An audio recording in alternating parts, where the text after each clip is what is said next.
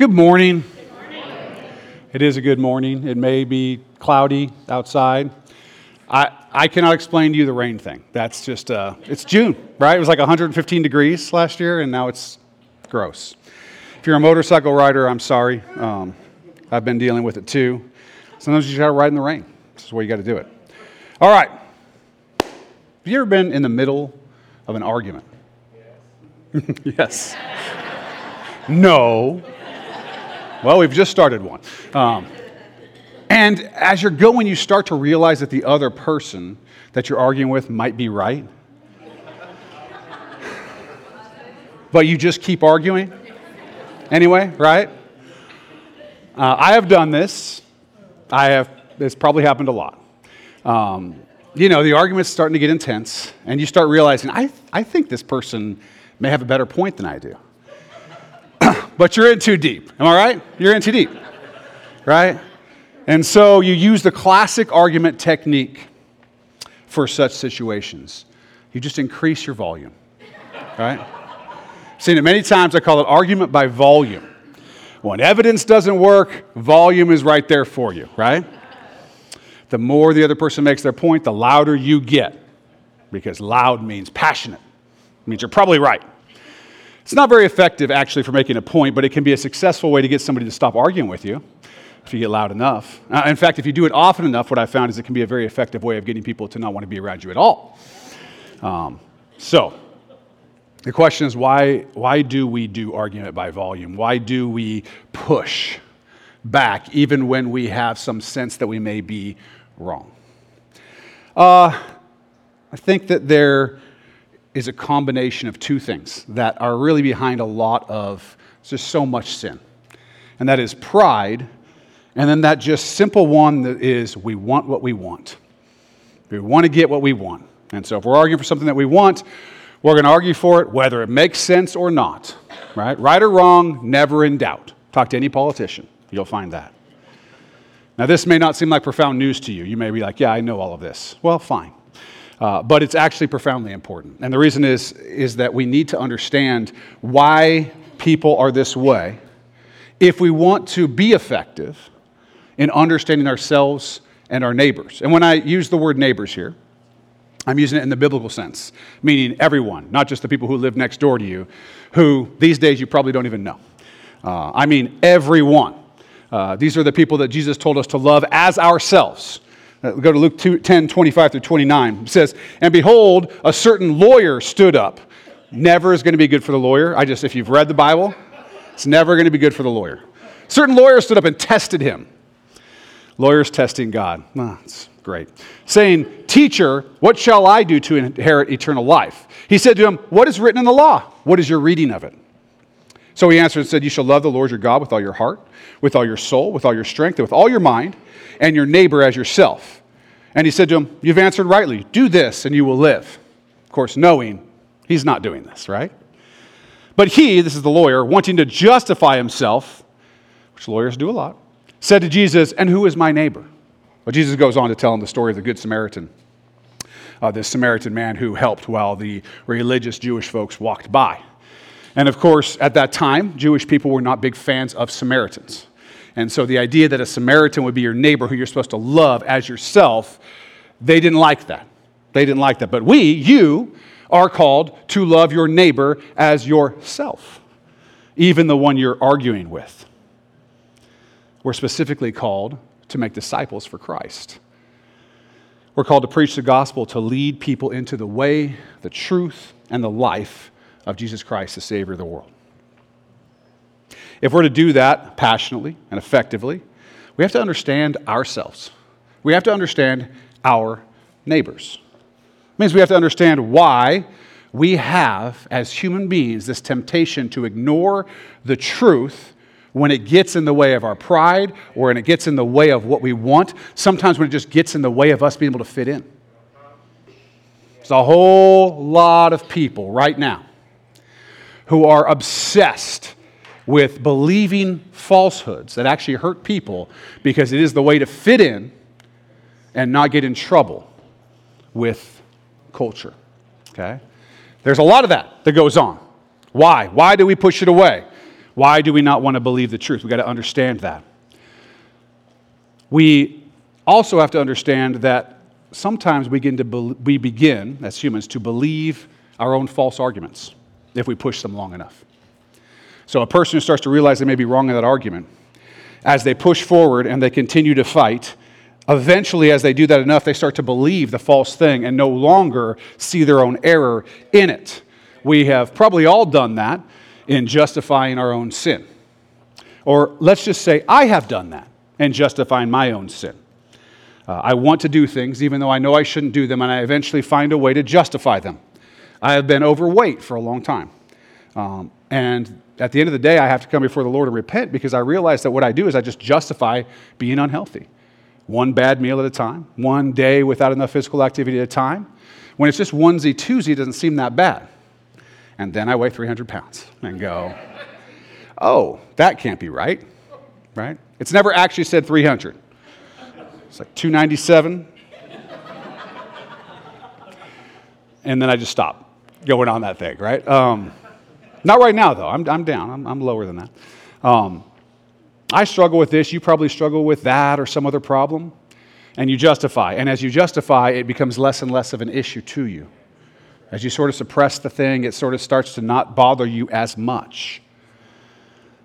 Where this becomes the biggest problem is when people argue against the truth of the Scriptures, the truth of Jesus Christ, and the truth of the gospel. Because when they do those things, when they argue against those things, they're arguing against their own salvation.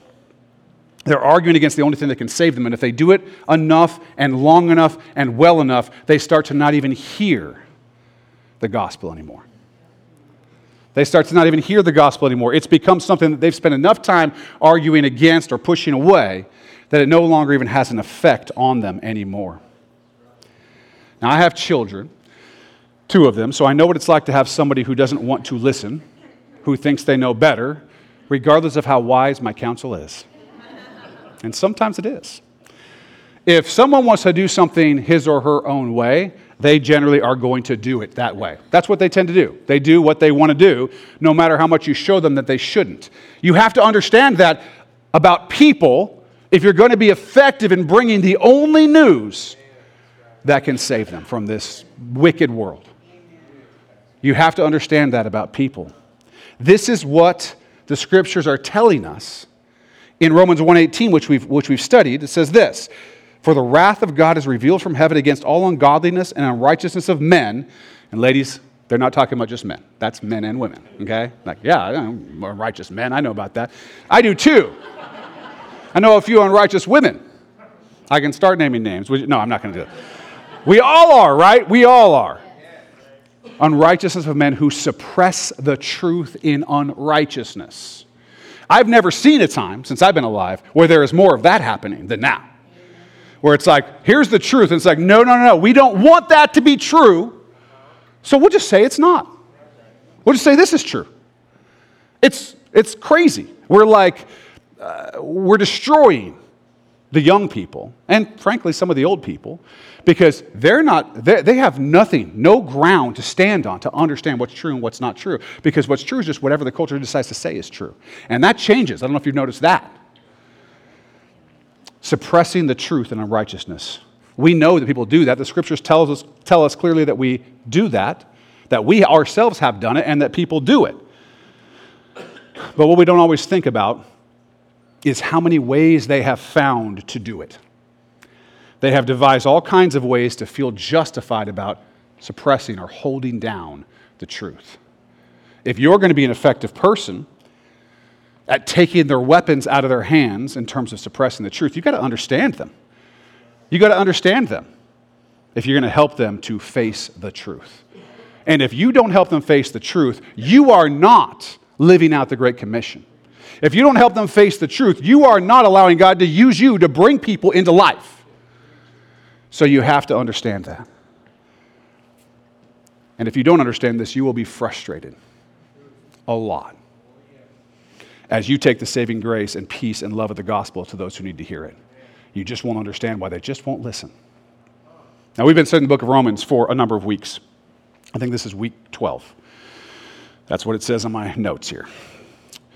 And we're now in a section I've been calling the gospel argument. Okay, this is a long section. It starts basically halfway through the first chapter of Romans 1. It's going to go all the way through the end of Romans 8.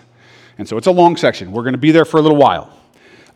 This is the good news. This is where the scripture is laying out the good news, the gospel of God, showing that all men and all women and all children at all times and all places need the grace of God through Jesus Christ.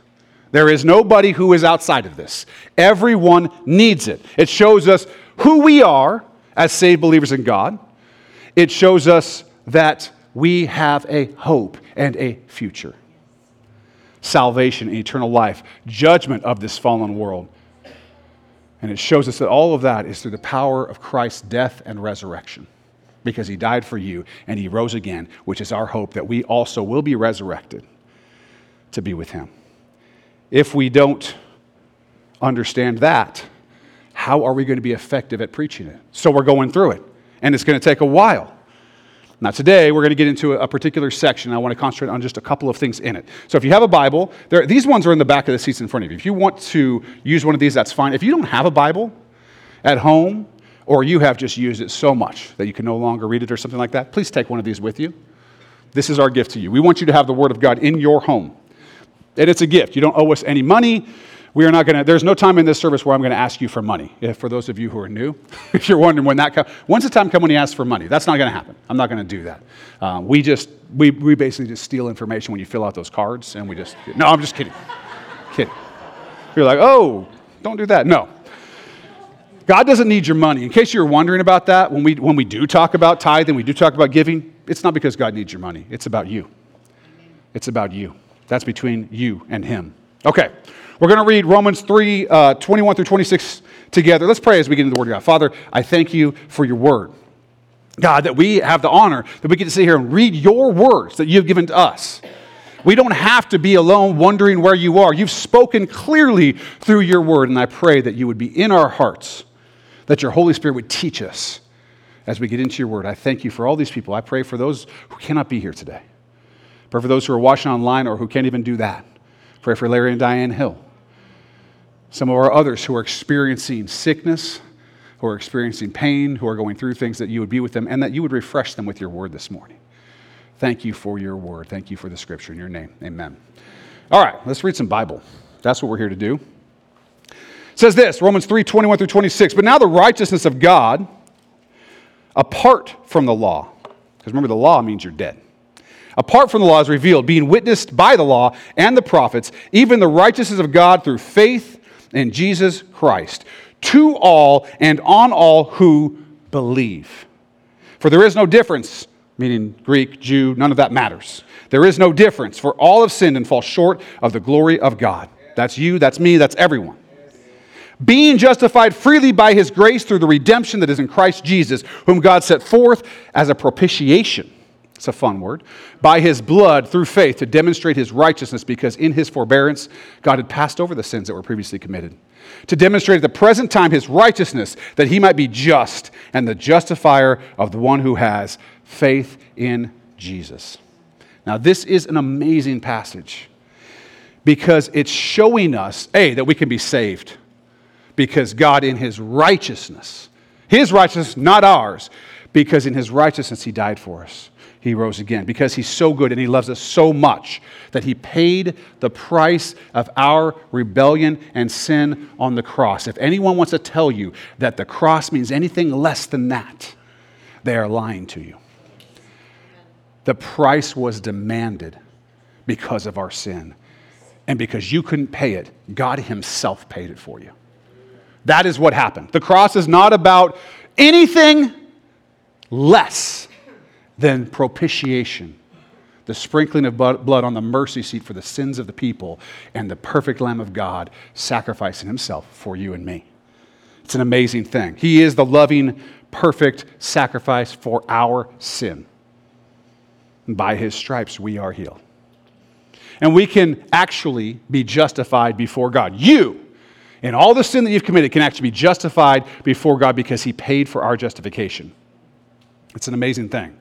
Now, the part of this scripture we are going to work through and study today is the words that describe the person who has this hope of salvation in God. There's some words that describe this person, the person who has faith in Jesus Christ. Now, I recommend circling the following words in this section, okay? These are the ones that I want you to circle in that little section. First one is the words faith in Jesus Christ. If you write in your Bible order, I'd circle that, okay? The second one, right after that, is the word believe. Believe. It says all who believe. And then the last one at the end of that section that we read is faith in Jesus. This is really important. There's actually a huge theological debate about that term, faith in Jesus, and what does it mean and so on. I think it's pretty obvious what it means, but we'll get into it a little bit. It is the person who has faith in Jesus, who believes, who has faith in Jesus Christ, who is justified before God. The person who does not have faith in Jesus Christ is not justified before God, but is still under sin and under judgment. That's the reality.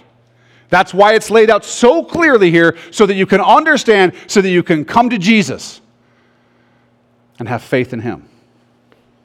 But what does faith in Jesus mean? Well, ultimately, it means those who believe. The Greek word for faith is the word pistis. I'm just going to get out of the way. The word for believe is pistuo. You like that? The word pistuo, which is believe, is from the root pistis, which is faith. Okay? And that's important that they're connected to one another. Because you can't believe anything without faith. You can't believe anything without faith. Anyone who tries to tell you that you can believe certain things without faith does not understand faith. You can say, well, I can touch this, right? I can feel it. I can smell it. I can taste it if I wanted to. I'm not going to do that for you. This is on video. But I still have to have some faith, at least some faith, less faith for this than some other things, but I could be asleep. I could be a brain floating in the air. We could be in the Matrix. Ooh. Takes some faith to believe anything. Anything, okay? Now, there are two ways in which faith and belief in Christianity is attacked. And I want to focus on that for us to understand. This is so important. As you evangelize, as you bring the good news to people, as you make disciples for Christ, it's so important that you understand, minimally, these two ways that we're going to talk about, that the idea of faith in Jesus Christ, that the idea of believing on God for salvation is attacked. Okay? Two ways. You're likely going to run into people who will argue against the saving grace of Jesus based on these attacks on belief and faith. Okay? Now, we're about to get philosophical. And whenever we get philosophical, I feel like I have to give an explanation for why we do this. And the first reason is, when I say philosophical, I mean we're going to get a little deep. We're going to have to understand things that are a little difficult. And the reason we do is a couple reasons. One, I think you're all very smart. I actually think that you are, and it's not because I know you all, it's because I know the one who made you all. Okay? You were made in the image and likeness of God. He gave you a mind. He intends for you to use it. We are here to study the Word of God. Okay? Not just the hugging and the singing and the rest. That's all awesome. But all of that comes because we understand the Word of God. To understand the Word of God, we have to understand. So one of the reasons is because your mind is valuable, and I believe that every one of you is intelligent, is smart, is capable of not only understanding the Scripture, but putting it into practice. Okay? The other reason, really kind of the main reason why this matters, is because it is our job as elders at Acts Church to equip you, the saints. You are the saints, and we are too. But we are to equip you to preach the gospel to your neighbors. That is, to everyone. You need to be equipped. You need to understand what you're dealing with. If you are going to bring the people of this world to a place where they can hear and understand the gospel so that you can fulfill the Great Commission, you have to understand the devices and the ploys of the enemy. And if you don't, you will just not be effective. And by the way, the enemy is not your neighbor. We get it. We've gotten in this place. It's a very dangerous place in society where there's a side here and a side there and a side over here and a side over there. And people have kind of put themselves into tribes. And the people in this tribe, they don't like the people in that tribe. And the people in that tribe, they don't like the people in that tribe. And this tribe thinks that tribe wants to ruin their way of life. And that tribe thinks that tribe wants to ruin their way of life. And that tribe just wants to do crazy things over there. And whatever. And what's happened is we've created this us-them enemy mindset. These people are not your enemies. They are not. They are people created in the image and likeness of God. They have been deceived by the enemy. You need to understand that. You are to love them. The enemy is Satan. He's a liar. He's the father of lies. He's very good at spreading lies that people end up believing, oftentimes because they want to believe. Their own pride and the desire to do what they want makes it easy for them to buy certain lies. But you aren't to hate them or see them as your enemies. You are to love them. And if they are your enemies, in fact, well, then, of course, it's even easier. Jesus was very clear, love your enemies.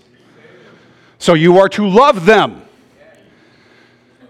But some of them are critics of the gospel. One of my professors in law school used to tell us, you must not accept the assumptions of your critics. That's how he talked. He was a very, very dapper fellow. He wore a bow tie. Great guy. Great guy. Ended up becoming a Catholic. I don't know. There's some issues there. But what he meant, please don't anybody walk out, okay? It's fine. What he meant is that when someone makes an argument, they make certain assumptions, okay? And they base their argument on those assumptions. And you, as a person, have to deal with, analyze, and possibly attack and take apart the assumptions that underlie, that are underneath, implicit in the argument that you're hearing. Do not accept the assumptions of your critics. If you want to be effective at speaking the truth, you must understand the assumptions of the people that you're talking to or you're evangelizing to. You have to understand it. In the case of Christ followers, following Jesus in the Great Commission, I would say we do not accept the assumptions of critics of the gospel. We will not accept their assumptions. And the reason we don't accept those assumptions is because we love them. Because God loves them. That's why we spend time trying to understand these things so we can be more effective in these people who we are called to love as ourselves in bringing them to know Jesus Christ. And it's Him who does it. But you need to do the work to be effective. And it draws you closer to Him. It's amazing stuff. We're to love our critics. These are people made in the image and likeness of God. And we are called to make them disciples of Jesus Christ. Period. I don't care what they believe or which person they voted for or which. Look, even Duck fans fall under this. Am I right? All right, good. Even Duck, Cougars, but look, everyone is to be loved. I don't know, the Ducks beat the Huskies like every year, so this is all nonsense that I keep talking about. But everyone, we're supposed to love them. We're supposed to love them. If we're going to evangelize, we can't just do it by saying, "Here, hey, believe God." Okay? You have to be ready to give a reason for the hope that is in you. 1 Peter 3, we're going to read verses 14 through 16. It says this, "But even if you should suffer for righteousness' sake, you're blessed. And do not be afraid of their threats, nor be troubled." I want to start with that. We're in a time where those who want to talk about this, the Scripture, the Bible, those who want to talk about Jesus, are under threat of being called all kinds of things. Hateful, bigoted, you name it, right? Y'all are on the wrong side of history. There's only one that's on the right side of history. That's the one who made history. That's Jesus Christ, okay? He's the one, all the rest of us have made all kinds of mistakes. But if you want to preach this, you are under their threats. Do not be afraid of them. Do not be afraid. Do not cower to the Twitter mob. You got to be strong for something. And yeah, it's going to cost you. I'm not going to tell you it's not going to cost you. Back in the day, you could be a Bible person and it didn't cost you a thing. Maybe some relationships if you were too fanatical. It's going to cost you now. If you're on public education, if you're on public anything, there's a time that's going to come where you will either be moved out or your conscience will not allow you to stay. That time will probably come. Do not be afraid. The one who made you knows how to take care of you. Do not be afraid of their threats, nor be troubled, but sanctify the Lord God in your hearts. And always be ready to give a defense to everyone who asks you for a reason. Anyone who asks you a reason for the hope that is in you. with meekness and fear, having a good conscience, that when they defame you as evildoers, those who revile your good conduct in Christ may be ashamed. With meekness and fear. In other words, power under control, fear of God. That means we don't go in and start yelling at people and say, you sinner going to hell, and blah, blah, blah, believe the gospel, turn or burn, blah. That's not meekness and fear. That's anger. And there's a lot of spit involved I've seen with some of those guys, which seems unsanitary, right? I mean, I don't think we all need to wear masks right now, but I mean, I'm not going to spit on you. Maybe you. No, I'm not. I'm just kidding. I'm not. Meekness and fear. Having a good conscience. Because then when they say, this person is an evildoer, this person is a bigot, this person is this person is that, they will be ashamed, because the truth is that your conduct will show not that you hate these people or those people or that you're on the wrong side, but that in fact you love them so much that you're willing to speak the truth to take them out of lifestyles that lead to death instead of life. And by the way, those lifestyles are all lifestyles that do not involve and are not defined by faith in Jesus Christ.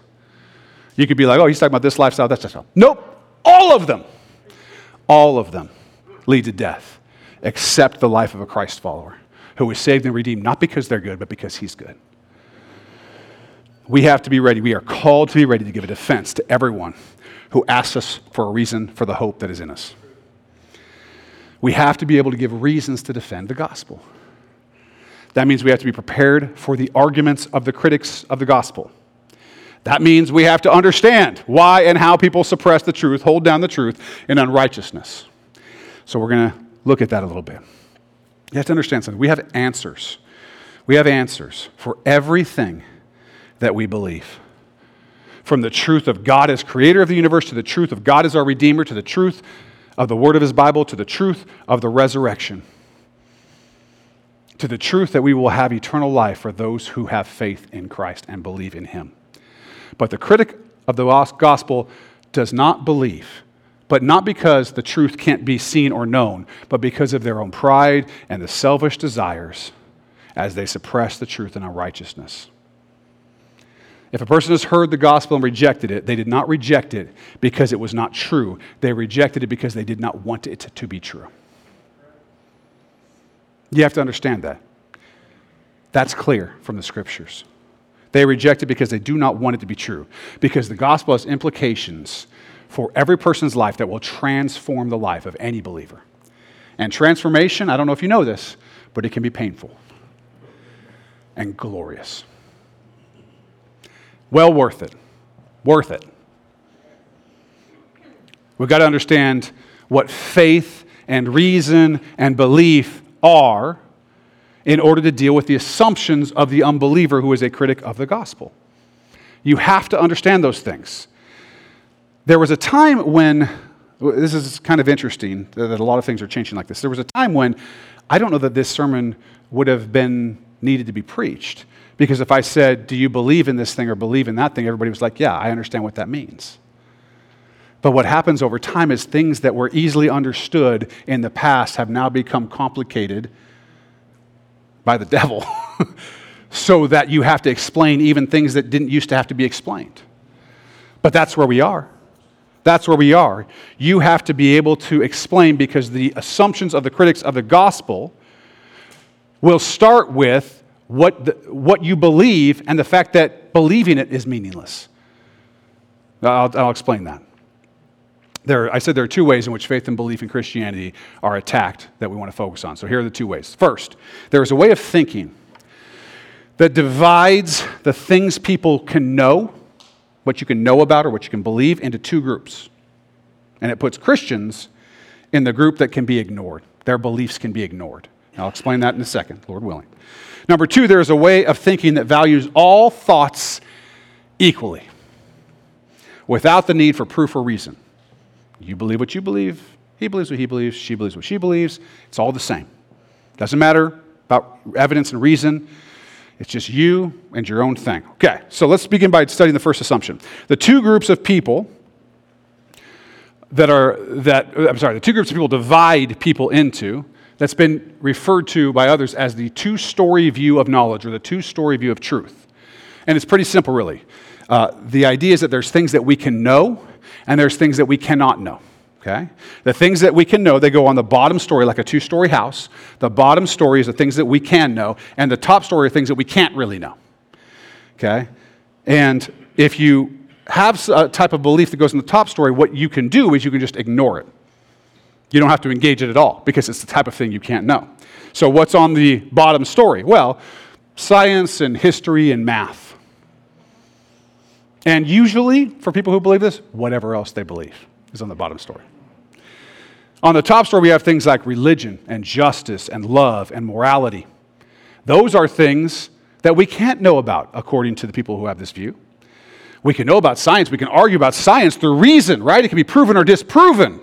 But we can't reasonably argue about whether there is such a thing as actual truth or love or justice or God or morality, because we can't prove those things through reason. That is the assumption that these people have.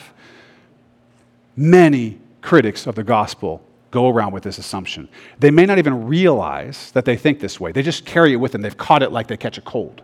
It's just a worldview. So it's an assumption when they talk about faith in God.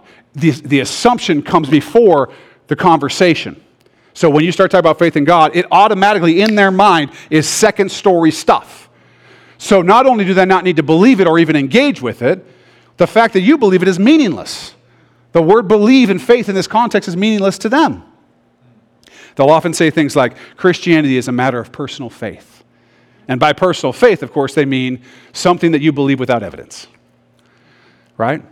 That you believe on something other than evidence. It's not a reasonable belief. Okay? They use the word faith to mean things that we believe when we shouldn't.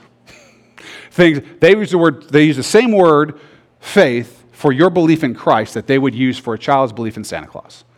Okay? That's the way they think about it. Faith is something that you've decided. The child believes in Santa Claus because it feels good to believe in Santa Claus that's going to bring you gifts. You believe in Jesus because you can't really handle life on your own. Right? That's the way that they think, and that assumption comes in. What you have to understand about assumptions is they come before the argument. So when you start talking, they've categorized you. They've categorized your faith as something they don't really have to listen to.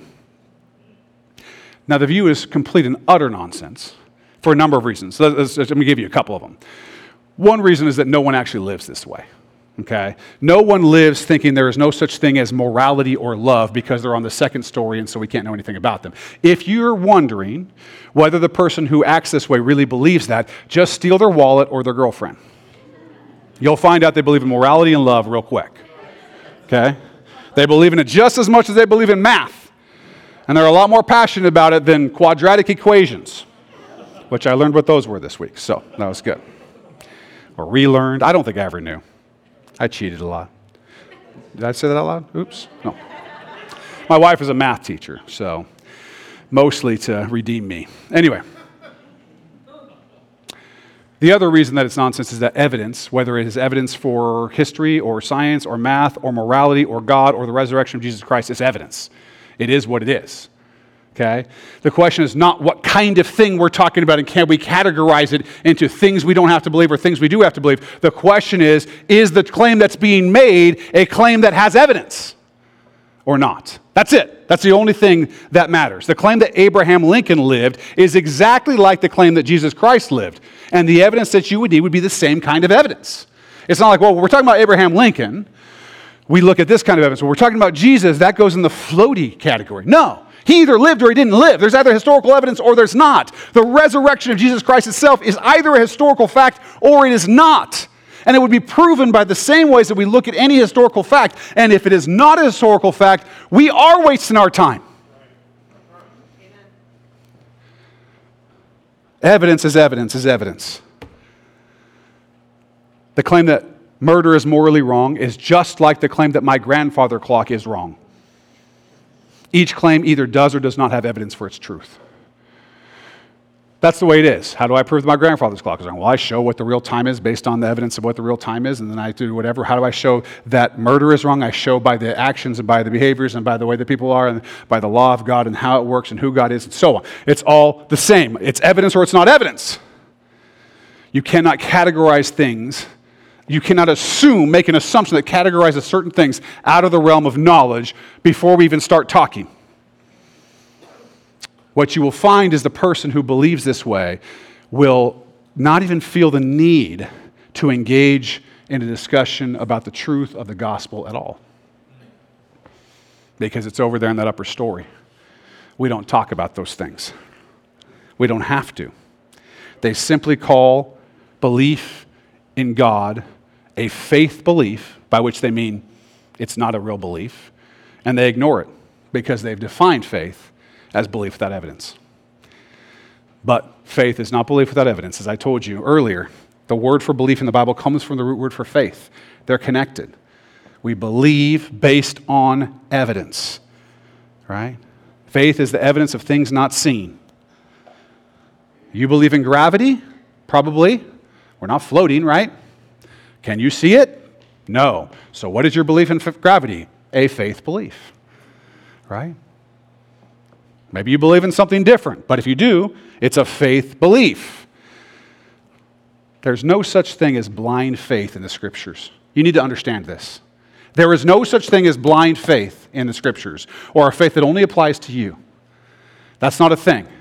There is faith based on evidence. That's why we have this, and that's why we have God creating the world, showing us evidence. Tiffany and I were watching TV, and we saw this thing, these turtles, right? And it's like they're born with some sort of mineral in their brain that basically gives them a map of the earth so they can come back to the same beach where they were born to lay eggs. And I thought, isn't evolution wonderful?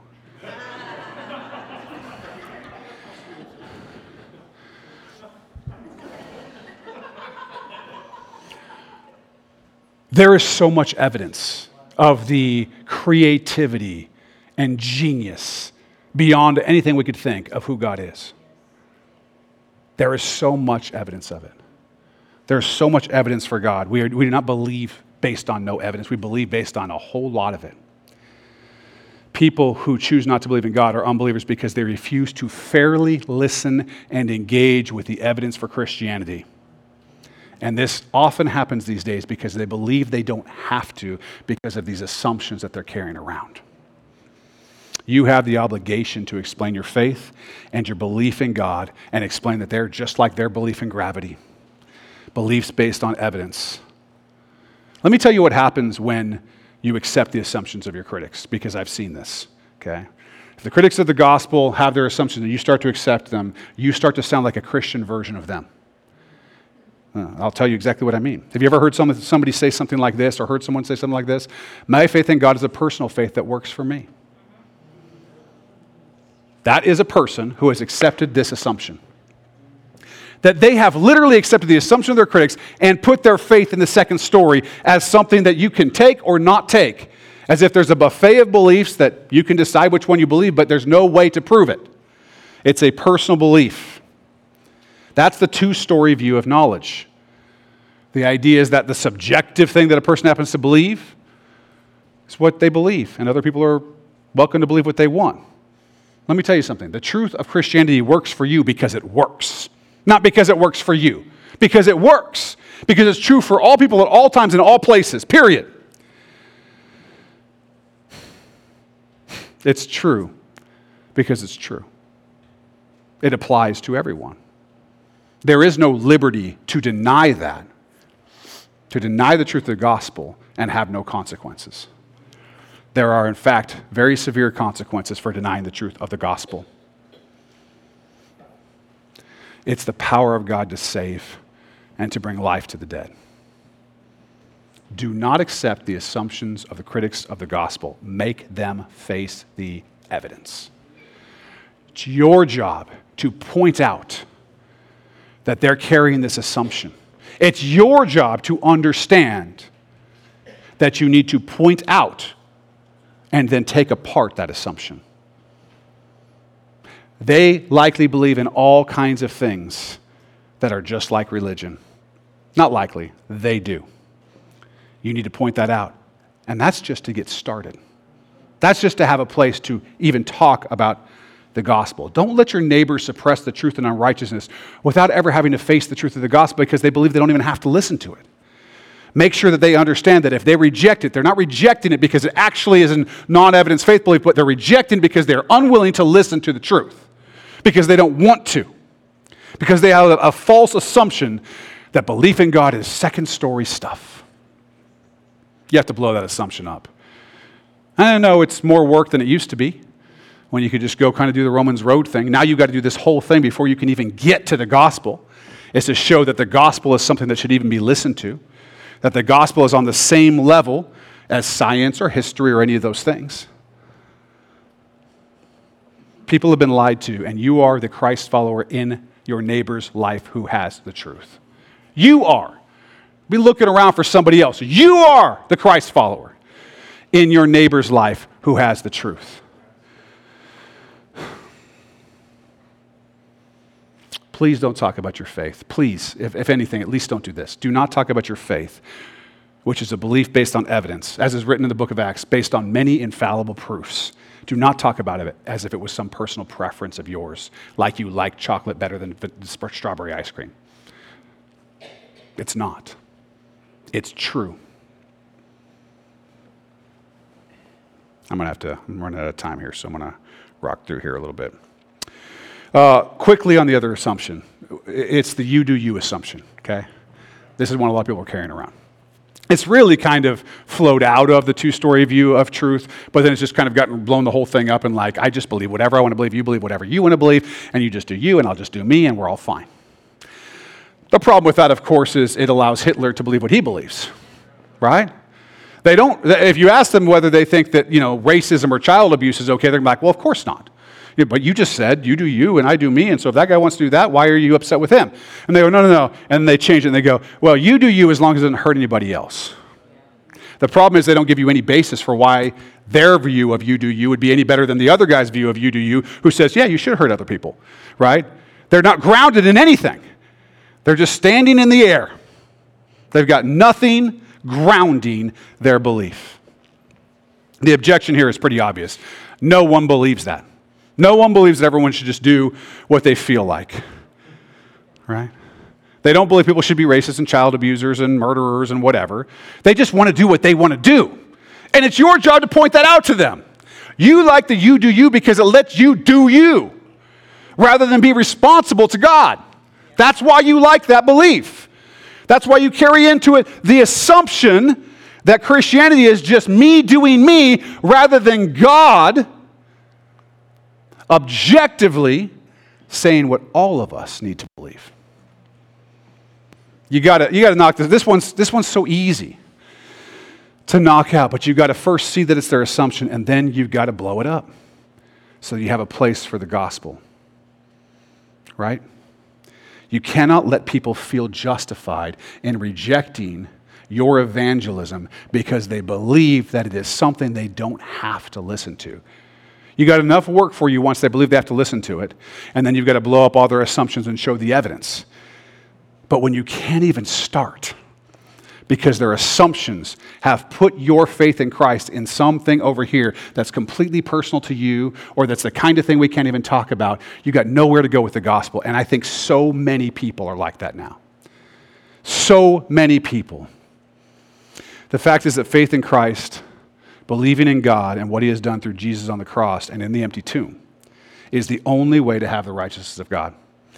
Without the righteousness of God, there is only death and hell. That is a message that has to be preached.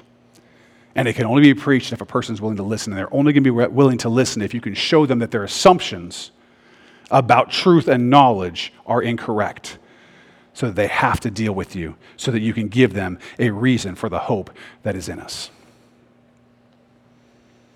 The elders of Acts Church want you to be equipped to help people to come to saving faith and trust in Jesus Christ. So, pray for your neighbors. Pray for yourself that you might crash through barriers and march against the gates of hell with your brothers and sisters in Christ to bring the gospel to people. This is what 2 Corinthians 10, 4-5 says. For the weapons of our warfare are not carnal, but mighty in God for pulling down strongholds, casting down arguments, and every high thing that exalts itself against the knowledge of God, bringing every thought into captivity to the obedience of Christ. This is what they're doing. They're believing, as we read in Romans 1, that they're wise while being foolish. They're believing that they can suppress the gospel and actually be smarter than you. You, they just say, are the one who's dumb. And they're the one who's smart. Because they believe the things that are popular and you believe what's unpopular. Well, let me tell you something. The gospel will always be unpopular in a fallen world. But it's going to be real popular when Jesus Christ comes back. I promise you that. And you need to get that message to them because we do not want them to die and go to hell. We want them to have a relationship with Jesus Christ. We want them to understand the truth. You have got to go blow these arguments up. They are nonsense. You have to stand in the street and shout, the emperor has no clothes. The emperor has no clothes. Because the things they believe are nonsense. And we need them to understand the truth. So pray. Pray that you'll have the opportunity to bring the gospel to your neighbors. Pray that God will give you wisdom, that you will not accept the assumptions of the critics of the gospel. And please pray for your brothers and sisters in Christ that the same will happen for them as we as a church are going out into the world and bringing the gospel. We have a mission, and we have the truth. Let's pray.